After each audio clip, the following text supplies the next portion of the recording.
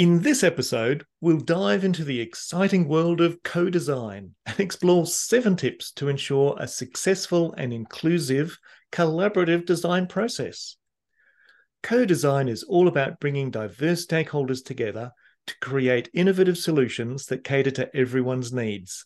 In an earlier episode, we talked about whether co-design is the same as co-innovation, and spoiler alert, it's not. So let's get started and see how co-design helps build bridges for inclusive innovation. Firstly, we need to define goals and objectives. Every successful co-design process begins with a clear definition of goals and objectives. Without a shared vision, efforts can quickly become scattered and valuable resources may go to waste. To avoid this, take the time to engage all stakeholders and ensure they have a thorough understanding of the project's purpose and desired outcomes. Establishing these common ground rules sets the foundation for effective collaboration. Secondly, foster a collaborative environment.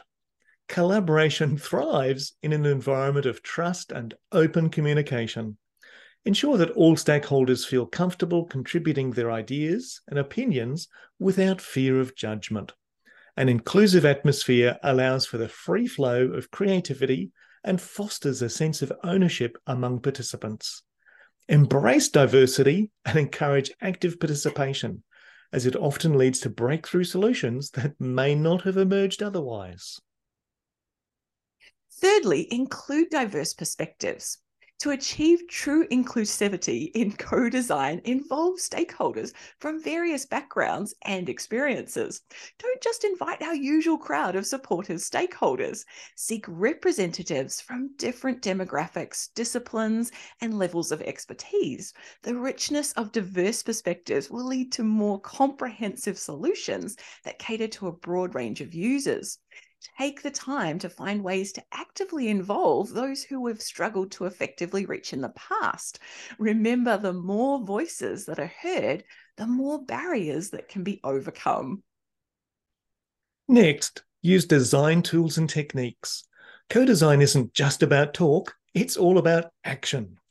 Use design tools and techniques to stimulate creativity and guide the process.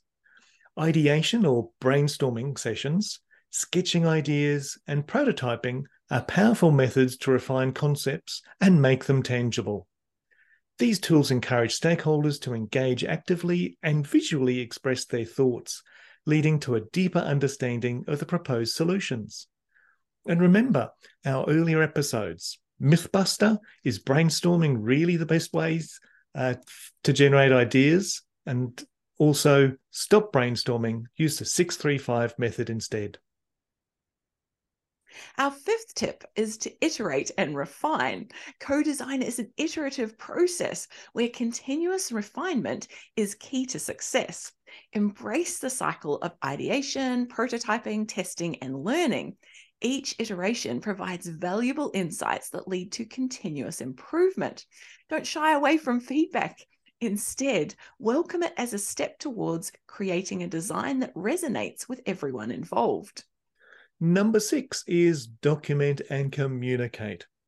In the co-design journey, effective communication is vital.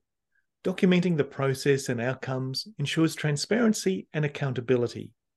Share progress updates, insights gained, and prototypes developed with all stakeholders.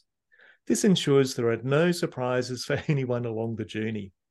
Documentation and communication not only keeps everyone informed, but also allows for timely feedback, making adjustments easier and more effective. Drum roll, our seventh and final tip is co-evaluate and learn. Co-design is a learning experience for all involved. After the project reaches its conclusion, take the time to co-evaluate the entire process. Assess what worked well and identify areas for improvement. The lessons learned in one co-design effort can inform and enhance future projects, making each subsequent collaboration even more fruitful. In conclusion, effective co-design empowers stakeholders to contribute meaningfully, leading to innovative solutions that address a broader spectrum of needs.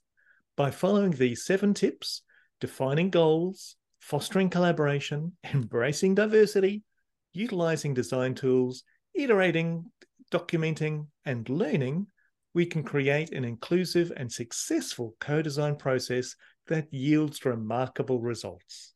And that's a wrap, folks. We hope you enjoyed this Enablers of Change episode on effective co-design. You've got 7 tips to help you use co-design, but in the spirit of co-design, it's your turn.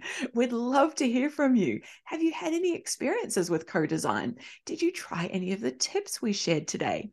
Tell us all about it in the comments below the blog post. Your stories and insights can inspire others and add even more value to this conversation.